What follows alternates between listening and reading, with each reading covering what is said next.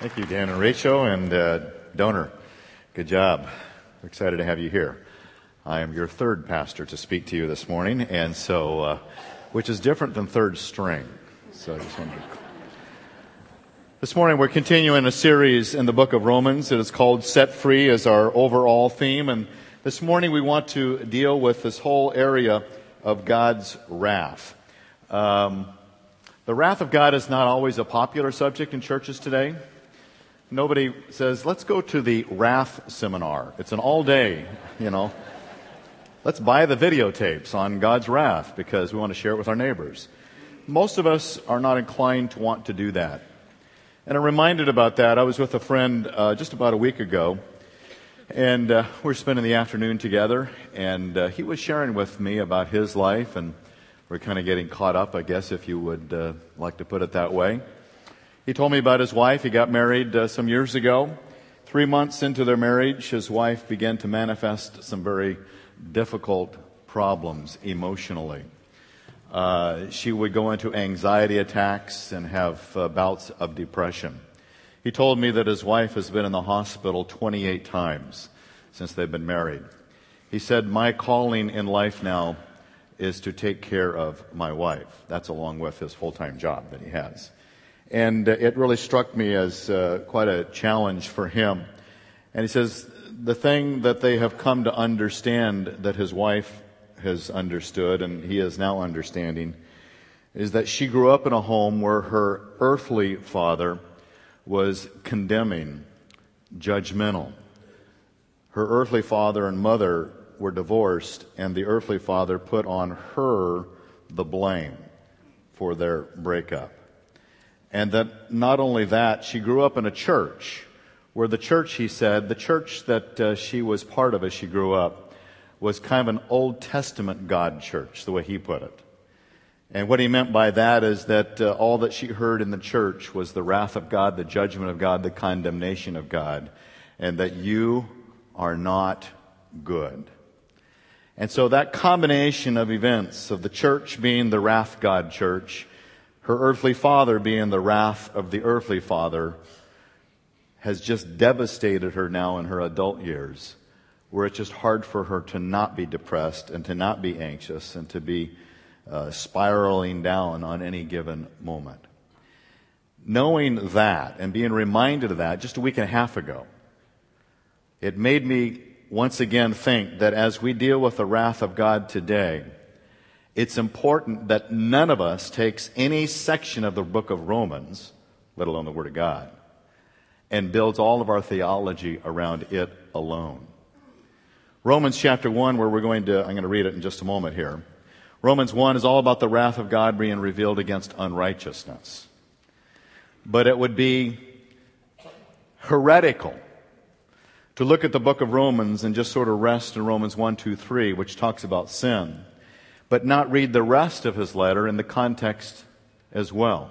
Because as you see on the back side of the outline I put there, as I talked about it last week, it begins in sin, then it goes to salvation in chapters 4, 5, and 6. Then it goes into sanctification in chapters 7 and 8, where we are literally cut free of condemnation. There is therefore now no condemnation in Christ Jesus. And then it goes into the sovereignty of God in Romans 9 through 11. And then in chapter 12, it begins with this living sacrifice that we're here to serve the Lord. And so nobody should read a letter where you read just the first paragraph and then extrapolate that this must be the condition of that person, because you don't know everything until you read the whole letter. The book of Romans was written with the intent that the readers in Rome read the whole thing and don't stop when it sort of cherry picks in an area that you want to be part of. And it'd be just as dangerous to read Romans 8, there is therefore now no condemnation in Christ, and think, therefore I can sin all that I want because there is no condemnation. You got to read the whole thing. And so as we deal with the wrath of God today, please know that we're moving forward into other very important topics that are equally viable for our Christian growth today. So, let me read Romans 1, 18 through into chapter 2. Romans 1, and I encourage you to read along in your own Bibles. There's a Bible in the chair rack in front of you as well. But the Apostle Paul is writing to the citizens of Rome, probably little house churches in Rome. There might have been a scattering of people meeting in homes. They didn't have a big worship center like this. They would just gather together in homes. And Paul is sitting there in Corinth, writing this letter as the Spirit of God trains his heart and his mind to communicate really the crown jewel of biblical theology and what it means to live the Christian life. Romans 1:18 says, "For the wrath of God is revealed from heaven against all ungodliness and unrighteousness of men, who suppress the truth in unrighteousness. Because that which is known about God is evident within them, for God made it evident to them. For since the creation of the world, his invisible attributes, his eternal power and divine nature have been clearly seen, being understood through what has been made, so that they are without excuse. For even though they knew God, they did not honor him as God or give thanks. But they became futile in their speculations, and their foolish heart was darkened. Professing to be wise, they became fools, and exchanged the glory of the incorruptible God for an image in the form of a corruptible man, and of birds and four-footed animals and crawling creatures. Therefore God gave them over in the lusts of their hearts to impurity, so that their bodies would be dishonored among them. For they exchanged the truth of God for a lie, and worshipped and served the Creator rather than the Creator, who is blessed forever. Amen." I just wanted to pause there on the importance of the Creator and what we have done. But he goes on, for this reason, then the logic continues. As a result of what they did in exchanging these things, God gave them over to degrading passions. For their women exchanged the natural function for that which is unnatural. And in the same way also the men abandoned the natural function of the woman and burned in their desire toward one another. Men with men committing indecent acts and receiving in their own persons the due penalty of their error. And just as they did not see fit to acknowledge God any longer, God gave them over to a depraved mind, to do those things which are not proper, being filled with all unrighteousness, wickedness, greed, evil, full of envy, murder, strife, deceit, malice. They're all gossips, slanderers, haters of God, insolent, arrogant, boastful, inventors of evil, disobedient to parents, without understanding, untrustworthy, unloving, unmerciful. And although they know the ordinance of God, that those who practice such things are worthy of death, they not only do them the same, but also give hearty approval to those who practice them. And wow, isn't that heavy and discouraging at times? I have an outline that I have in the bulletin there, and there are 3 questions to be asked and answered. And they are: what behavior reveals the wrath of God? What consequences come from the wrath of God? And then what should our response be to this wrath and this sin? You might find that of some benefit as we continue this journey. So, what behavior reveals the wrath of God? What is the wrath of God? The word wrath there, orge, is a Greek word, and it means, and I kind of tried to define it, there's so much more that could be said, but for the sake of time, it's an abiding state of mind. It's not subject to quick reactions. It's an abiding state where God is in this state of anger against the sin that is being committed. It is his wrath. There is another word for anger, and that word for anger is quick impulses, quick reactions. Blows up, goes away. But this is the kind of abiding wrath, where God's wrath rests upon the behavior of those who are in violation of his righteousness. So, that's what his wrath is. When does his wrath get revealed? What behavior? There's 2 behaviors. When we suppress the truth about God, which is evident to all. God gets angry when we suppress truth about him. That's what he's saying here in verses 18 and 19 and 20. For the wrath of God is revealed from heaven against all ungodliness and unrighteousness of men, and here is the key, who suppress the truth in unrighteousness. Because that which is known about God is evident within them, for God made it so. And then it goes on to say, I don't have it on the screen, he continues on, for since the creation of the world, his invisible attributes, his eternal power and divine nature have been clearly seen, being understood through what has been made, so that they are without excuse. No matter what your view is on creation or not, God says, I believe in creation, and I believe that what I created, my divine attributes, my invisible attributes, my eternal power, my divine nature, it's clearly seen. It's being understood. It is visible to them. And so God says, what I have created is to reveal myself to you. And you just look at the creation of the world today, you look at the mystery of how the eyeball works, the ear works, the brain works, that no man can recreate what God has done, and to think that that somehow evolved out of a sludge of slime, and that we are who we are because we're just a little bit better than the ape, is just lunacy to me and my own thinking, as well as I believe inconsistent with God's Word. So God says, don't suppress the truth. When you suppress the truth of my revelation, general revelation, or sometimes in the legal world, and I don't know a whole lot about this, so I'm going to go out on a limb and let some of you cut it off for me, because that's just the way life is in the church. But there's a thing called natural law, that the natural law reveals things to us that we know to be true. Where did we come up with the concept that murder is wrong? Well, God has revealed that it's within us. We know it's innately wrong. Where did we come up with the concept that rape is wrong? Well, we just know that to be wrong.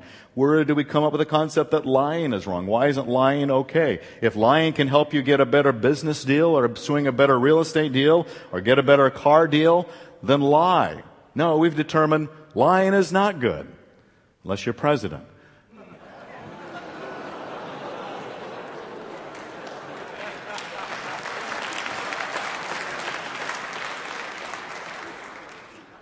My email address is dmitchell@calvarylife.org. I mean that with all due respect, but it just ticks me off. The worst sin for me is lying. There is no worse sin than lying to me. It just drives me nuts. Why do people? But we know that it's wrong.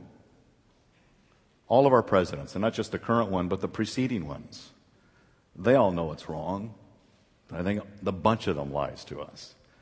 We have politicians that lie, and yet we know that it's wrong. We don't want to be caught wrong. Chris Christie does his thing with whatever that bridge thing is. I've never been there, don't understand any of it. But all I hear is that Chris Christie's people stopped up the bridge, and that if he is found to have lied about not knowing about that, he's done. See, we know lying is wrong because it's within us. Where it goes on to the margins, we don't know if certain other things are wrong.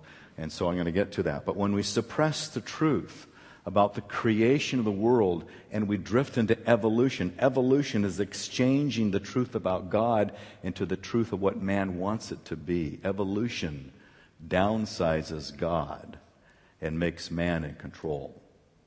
I love what this quote is from NASA astrophysicist Robert Jastrow.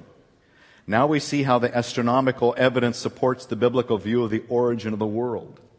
The essential elements in the astronomical and biblical accounts of Genesis are the same. Consider the enormousness.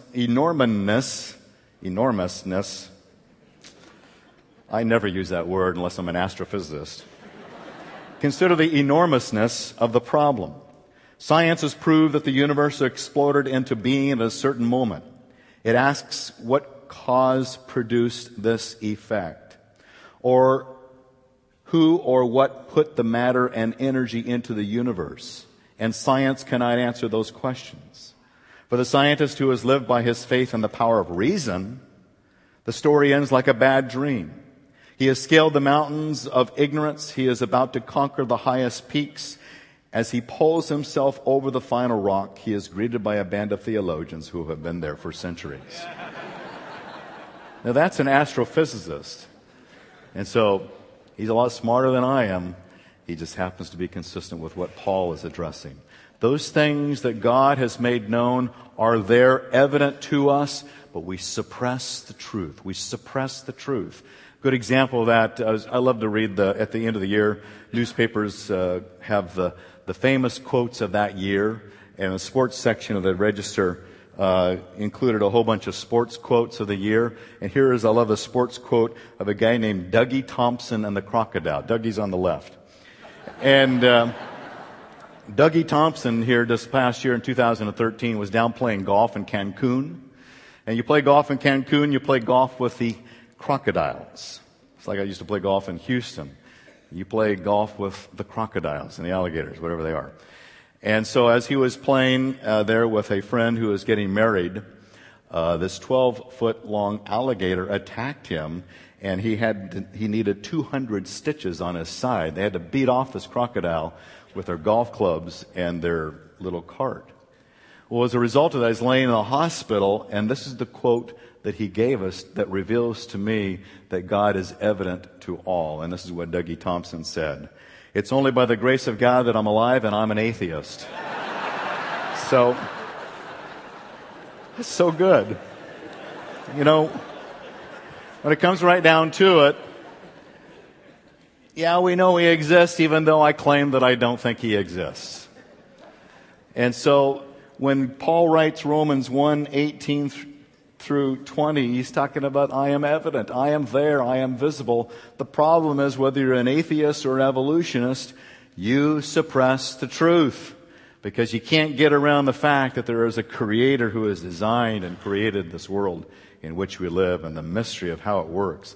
It's just staggering. We could go on all hour for that.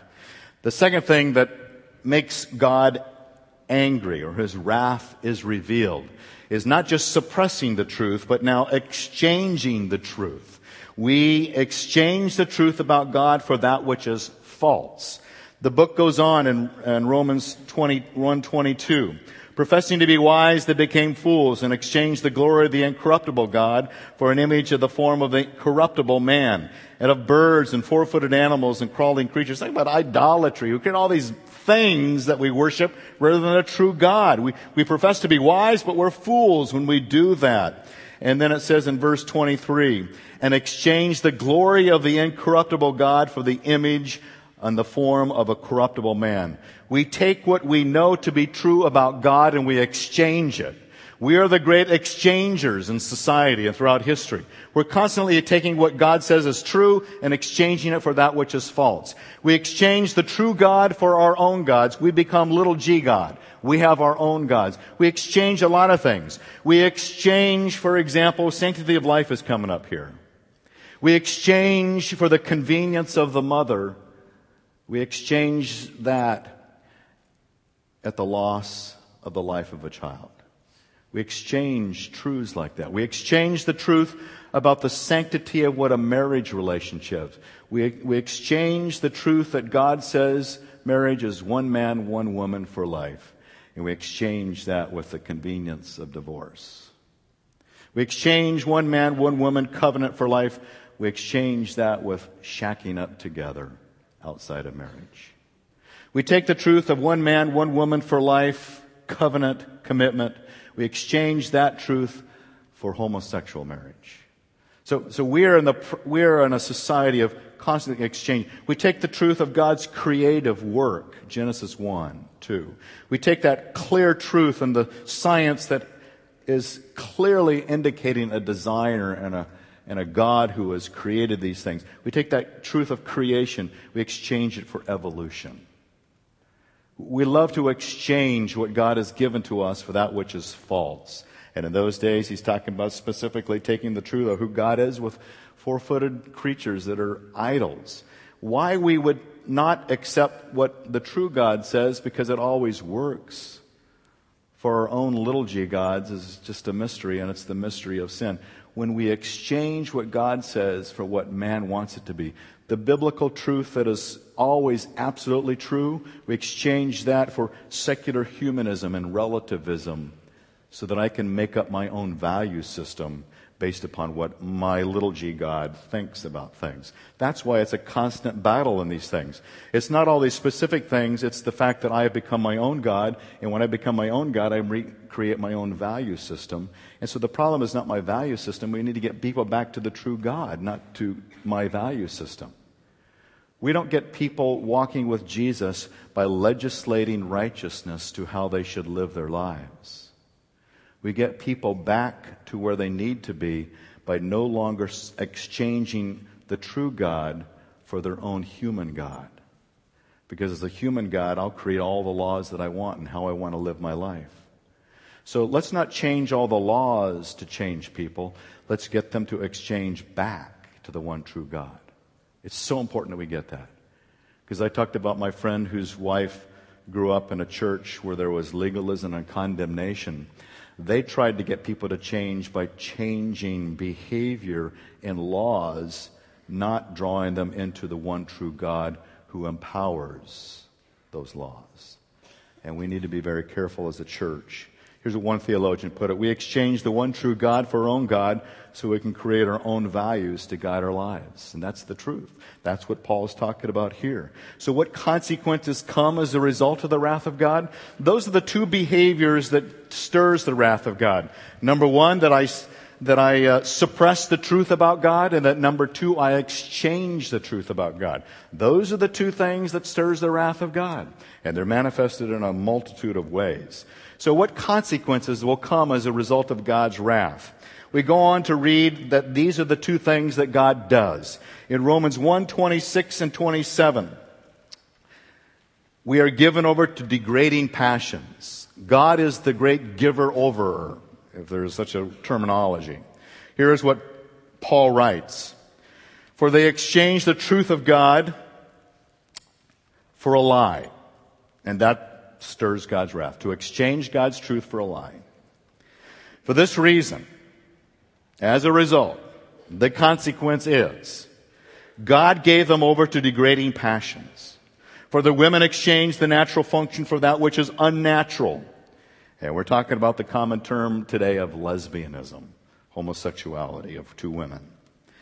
And he goes on to say, and in the same way also the men abandoned the natural function of the woman and burned in their desire to one another, men with men, committed indecent acts and receiving in their own persons the due penalty of their error. Gay lifestyle, which is the politically correct term.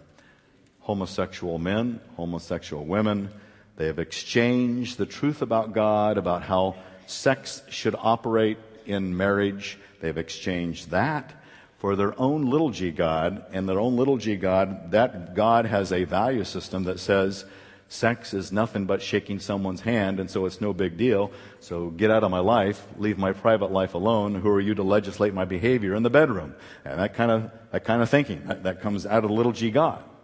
And so we begin to exchange these truths. If I exchange the true God for my little g God, then I exchange the value systems of the true God for my little g God value system. And that results in the consequence of homosexuality. And so God says, I'll give you over to the degrading passion of that behavior. I give you over to that. That's not a place you want to be, when God gives you over to something. The idea of being given over to something is for God to abandon you to that, to leave you in that, to let it go, to walk away from it. So God gives over people to their depraved passions. Homosexuals will read that section of Scripture, and this is how they spin it to their little g God value system. They exchange the truth of God's Word for their own truth about this passage, and they will say in Romans 1:25, 26, and 27, what Paul was referring to there is this. He's talking about exchanging the natural functions. Well, if you're a heterosexual and born as a heterosexual, your natural function is to have sex as a heterosexual, a man with a woman. If you're born as a homosexual, then your natural function, sexual function, is to have sex with another man or another woman. If you're a man, a woman, a woman. And so Paul's talking about heterosexuals who are practicing homosexual behavior, and they have exchanged the natural function of what they were born to do to that which is unnatural to them. So that's how little g gods spin biblical truth. Relativism and secular humanism and my own spin of interpretation, because I am my own little g God, and so I will create my own value system according to what I believe and what I feel and what I want, regardless of the objective truth of what really is there. A lot of what they say is built around the argument of silence, as opposed to overt biblical truth. I put on the back side of the outline all the things, and most of the things, or at least much of the things, what God says about marriage and how He affirms marriage from the Old Testament to the New Testament. Some people say, well, Jesus never condemned homosexuality in His life, and so therefore homosexual marriage should be acceptable and permissible, and churches are doing that and participating in it in some corners of the world today and in the United States of America. Well, the fact of the matter is there are a lot of things that Jesus did not talk about. If we begin to believe that everything Jesus did not talk about is acceptable, our whole morality is going to dramatically change. When Jesus talked about marriage, He talked about one man, one woman. When Jesus talked about parenting, He talked about one mother and one father. When He talked about divorce, He talked about a man and a woman in marriage. Jesus always affirmed and confirmed the original order of Genesis 2. So, there is no variation. That's the objective, explicit teaching of God on marriage. And there are some countries in the world where I would now be arrested. The second thing that happens is that we are given over to a depraved mind, filled with all kinds of sins. I know a lot of us in our community in which you and I live, and which I sometimes am part of as well, we love to rail on the first one of the degraded passions of homosexual behavior. But it is also equally true that God gives over people to depraved mind. What's a depraved mind result in? In 132, it says in verse 28, and just as they did not see fit to acknowledge God any longer, here's the second time that God says, give over. I give you over to degraded passions, homosexuality. I give you over to depraved minds, which means to do those things which are not proper. Being filled with all unrighteousness, wickedness, greed, evil, full of envy, murder, strife, deceit, malice, gossips. Gossips. Can you believe that God would actually call that a sin? We love to gossip. We love to watch shows that gossip. And then God says, wait a second, I'm sort of in the same list of homosexuality. Slanderers, talking about somebody in a way that is untrue. I mean, my speaking about another believer, another church, another pastor, that is slander, is in the same list of men having passion for men and women with... Whoa, wait a second, I'm not sure I'm getting comfortable with that. Haters of God? Insolent? Insolent? Isn't that for diabetics? What is that? What is he talking about here? This attitude of arrogance and pride and resentment. Wow. Wow.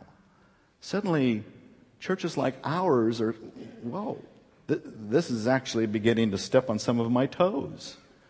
I can't afford that. And then he goes on, arrogant. Did you realize that there are pastors that are arrogant? There really are. I know it's shocking. But there are some of us who do this for a living. We love the accolades that come, and we get really irritated at the complaints that come afterwards because we're proud people. And how dare you challenge the truth of God's Word? I was just preaching the Word. No, you talked about that, and you joked about the president, and so therefore I'm going to really let you know. You shouldn't be. Politics, not in here. So I'm just already saving you the email. And so there are these arrogant things that come along. And I know we shouldn't wander off, and it's always the unplanned statements that get us in the most trouble. So arrogance, we get uptight when we're criticized. And I love this one, inventors of evil. He's like, I can't think of everything, so I know that someday in 2014, they're going to find some new way to do evil. And I think the inventors of evil, now I don't know that Paul knew this in his mind, but inventors of evil includes computers and iPhones and iPads, because suddenly it invents ways to do more evil, right? When I was a kid, if you wanted to see pornography, you had to climb into the treehouse of your neighbor's friends who stole away their dad's Playboy magazines. And so you had to risk your life and limb to climb up into the treehouse to see that garbage. Today, we have 4th and 5th and 6th graders on their iPhone, inventing evil in ways that you and I could never imagine. Remember back in the good old days when Ricky and Lucy couldn't even be caught in the same bed together and they had to have twin beds? I remember my dad preaching about the Beatles when the Beatles came on the scene. Today's like some big anniversary thing about the Beatles. And their first song, I Want to Hold Your Hand. I want to hold your hand. And we were aghast at these long-haired freaks singing about, I want to hold your hand. Because then, I want to hold your hand. You know what's next? Premarital sex. We have invented evil to a much higher level. The concept of Ricky and Lucy in separate twin beds is just laughable today. Because unless a movie or a TV show has in bed and doing all the things we know that can happen, we have invented evil in a way that has expanded the definition of evil. Disobedient to parents without understanding, untrustworthy, unloving, unmerciful. God's wrath is stirred as we suppress this truth. God's wrath is stirred as we exchange this truth that I've just gone through. We exchange it. We exchange that. I'm just not going to believe that stuff. So God says, if that's what you believe, then I'm going to give you over to that degrading passion. I'm going to give you over to that deprived mind in all those sinful behaviors. And just rampant, you go for it. You go for it. I'm abandoning you. Because what happens is that we find people to approve of those things. We find our own new niche. We find our own church. We find our own neighborhood, our own friends who believe what I believe. So we have new churches popping up that are built around these truths. So you can call them that. Because Romans 1:32 says they not only do the same, but also give hearty approval to those who practice them. And so we have campaigns, we have picketers, we have those that are going to lobby for immoral behavior. We find those who approve of those things. 10 years ago, there's not a lot of people approving of homosexual marriage. Today, we are the dinosaurs. Suddenly, well, what happened? We didn't change. No, they exchanged truth to create new false truth. And so let me give you this case study. I shared this with you some time ago. 2 Chronicles 33:10. For some reason it says 1 Chronicles in your outline, but it's 2 Chronicles. It's a case study of why God gives people over to sin. It's a great little section. Let me just read it real quickly. The Lord spoke to Manasseh, who is the king, unrighteous king, and his people, but they paid no attention. So God speaks truth, but they pay no attention. Therefore the Lord brought the commanders of the army of the king of Assyria against them in Israel, and they captured King Manasseh. They captured him with hooks, bound him with bronze chains, and took him to Babylon. God gave Manasseh over to the enemy. He gave him over. He abandoned him. He put King Manasseh into hooks, bronze chains, and into Babylon from his hometown in Israel. When he was in distress, he feels pain. He entreated the Lord as God and humbled himself greatly before the God of his fathers. And when he prayed to him, he was moved by his entreaty and heard his supplication and brought him again to Jerusalem to his kingdom. Then Manasseh knew that the Lord was God. Why does God give people over to degraded passions and deprived minds? That like King Manasseh, they might experience distress or pain. And in that pain, that they might call upon the Lord. And that in calling upon the Lord, God would respond. And that when God responds, as the very last line says, then Manasseh knew that the Lord was God, no longer exchanging the one true God for the little g god called Manasseh and Manasseh's value systems that were so corrupt. Why does God give people over to sin? So that they can feel pain. Why pain? So that they can suddenly realize that God cares, God loves. Why? So that they can know He is the true God. These are not things to rub people's face into that. We're not here to condemn and judge. We're simply here to express biblical truth so that somehow in the course of being given over, abandoned, alone in their ways, they feel distressed to the point of saying, God, help me. See, that's our role. Help me. Now, what should our response be? 2:1-4. It is this: don't judge. Just don't judge. We want to judge, and some of the things I said this morning might sound judgmental, not intended to be. 2:1-4 says, "Therefore you have no excuse, every one of you who passes judgment, for in that which you judge another you condemn yourself, for you who judge practice the same things." We know that the judgment of God rightly falls upon those who practice such things. But he goes on to say, "But do you suppose, O man, when you pass judgment on those who practice such things and do the same yourself, that you will escape the judgment of God?"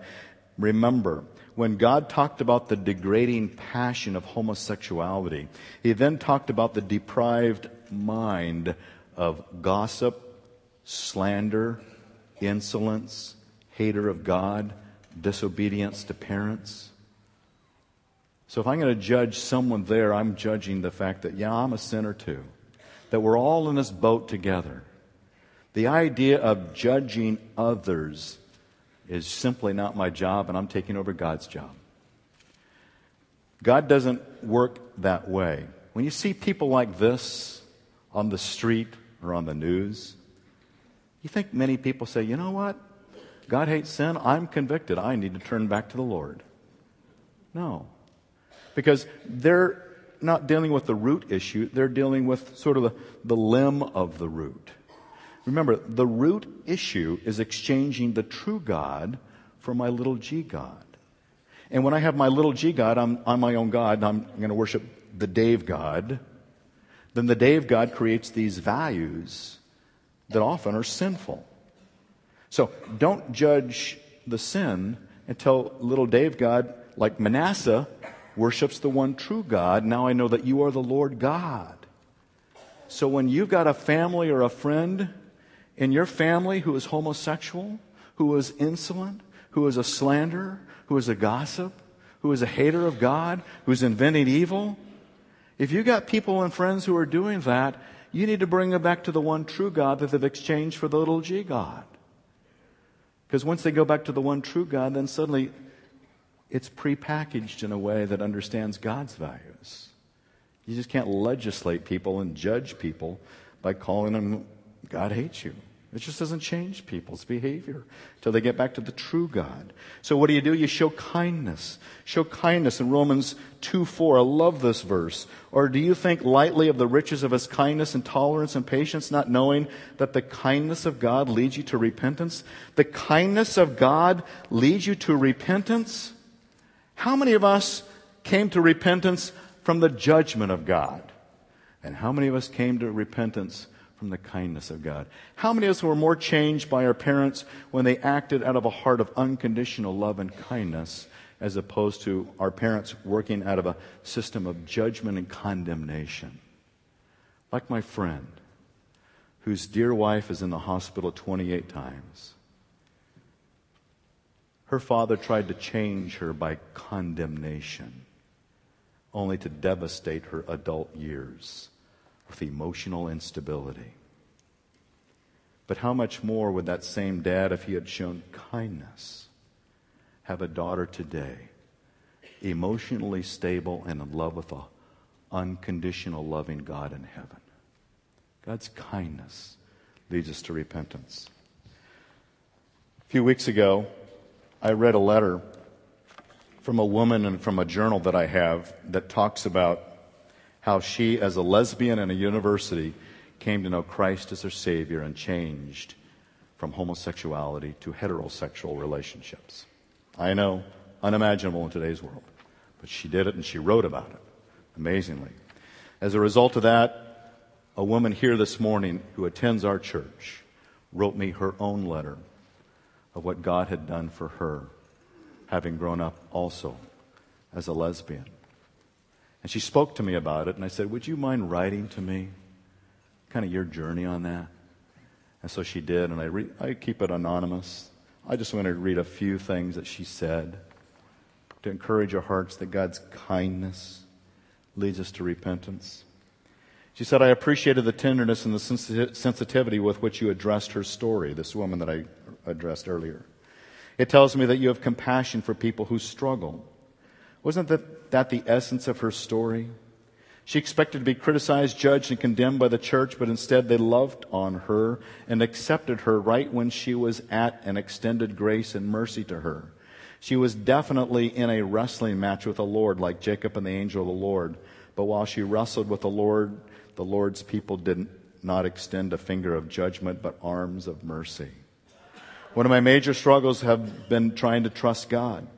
I trusted Him for my salvation at age 8, but I've not been able to trust Him as Father, friend, or faithful. For decades, I tried to find within myself that switch that I could flip so I could trust Him. I knew I should trust Him, but I just couldn't get to there from here. A couple of years ago, I was doing a Beth Moore Bible study, and she made a statement that kind of turned my world upside down. She says, you can't trust God until you get to know God. And suddenly the light bulb went on. A big boulder had been blocking my path shifted. A corner was turned. Suddenly I was off the hook for trying to conjure up something that I couldn't just do. Flip a non-existent switch. Suddenly I saw a way to get from here to there, to trust in God. Satan's been pretty good over the years at using guilt as a gnarled club to beat me up with every time I sinned or behaved in an unchristian-like manner. The guilt would derail me for days, weeks, months, even years. I've played lots of sports. One of the great things professional athletes can do is they forget their mistakes and they move forward even after their failures.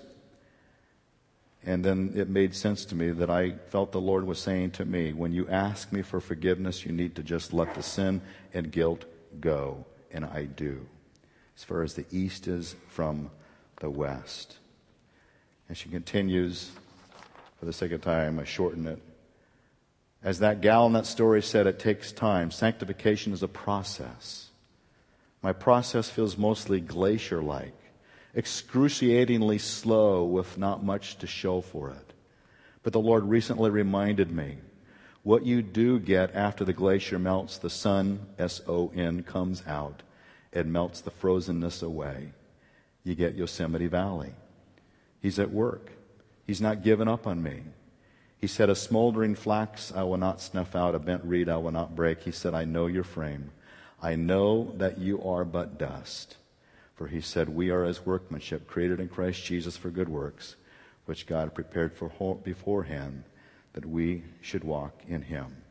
I want to acknowledge that on this spot of grace and his mercy, his love, his faithfulness, his strategic, simultaneously his holiness and his awesomeness.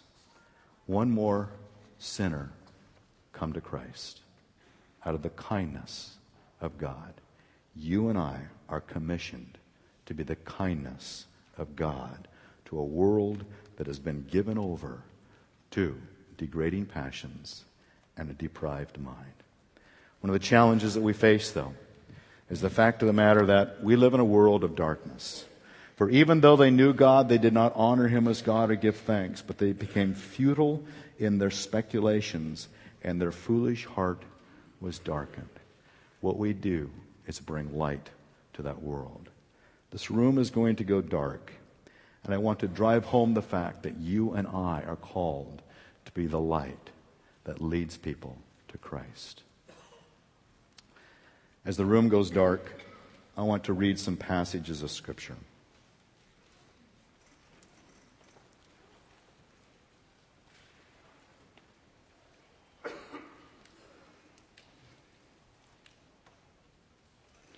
It's in Matthew 5. It says, you are the light of the world. A city set on a hill cannot be hidden. Nor does anyone light a lamp and put it under a basket, but on the lampstand. It gives light to all who are in the house.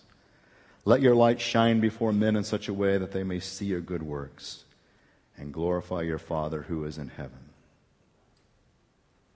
And then Jesus, he said to us these words. In him was life, and the life was the light of men. The light shines in darkness, and the darkness did not comprehend it. We live in that darkened world. In John 12:46, I have come as light into the world, so that everyone who believes in me will not remain in darkness. Our kindness leads people to that world of light. And finally, in Isaiah 9:2, the people who walk in darkness will see a great light. Those who live in a dark land, the light will shine on them. And ultimately that light is the cross of Jesus Christ. We bring people to that light. We follow the light of Christ. As we lead the way in kindness, we bring others to the same cross that we needed for our lives to be changed. Because we all grew up exchanging God for something, and now we want to go back to the one true God. Let me pray that we would be that light that leads others to the cross of Jesus Christ. Father God, I thank you that we can be the light that leads others to yourself. And as Jesus experienced and knew that he lived in a darkened world, and as Paul reminds us that our futile minds are darkened to your truth, we are still suppressing the truth. We are still exchanging the truth. And Lord, your wrath has not gone away. But in Jesus, we come back to you, the one true God, and live in the light of your truth. I pray, God, that we would be the people that shows the kindness of Christ, that brings them to repentance, to know you as the one true God. Help us to be those people of light. In Jesus' name, amen.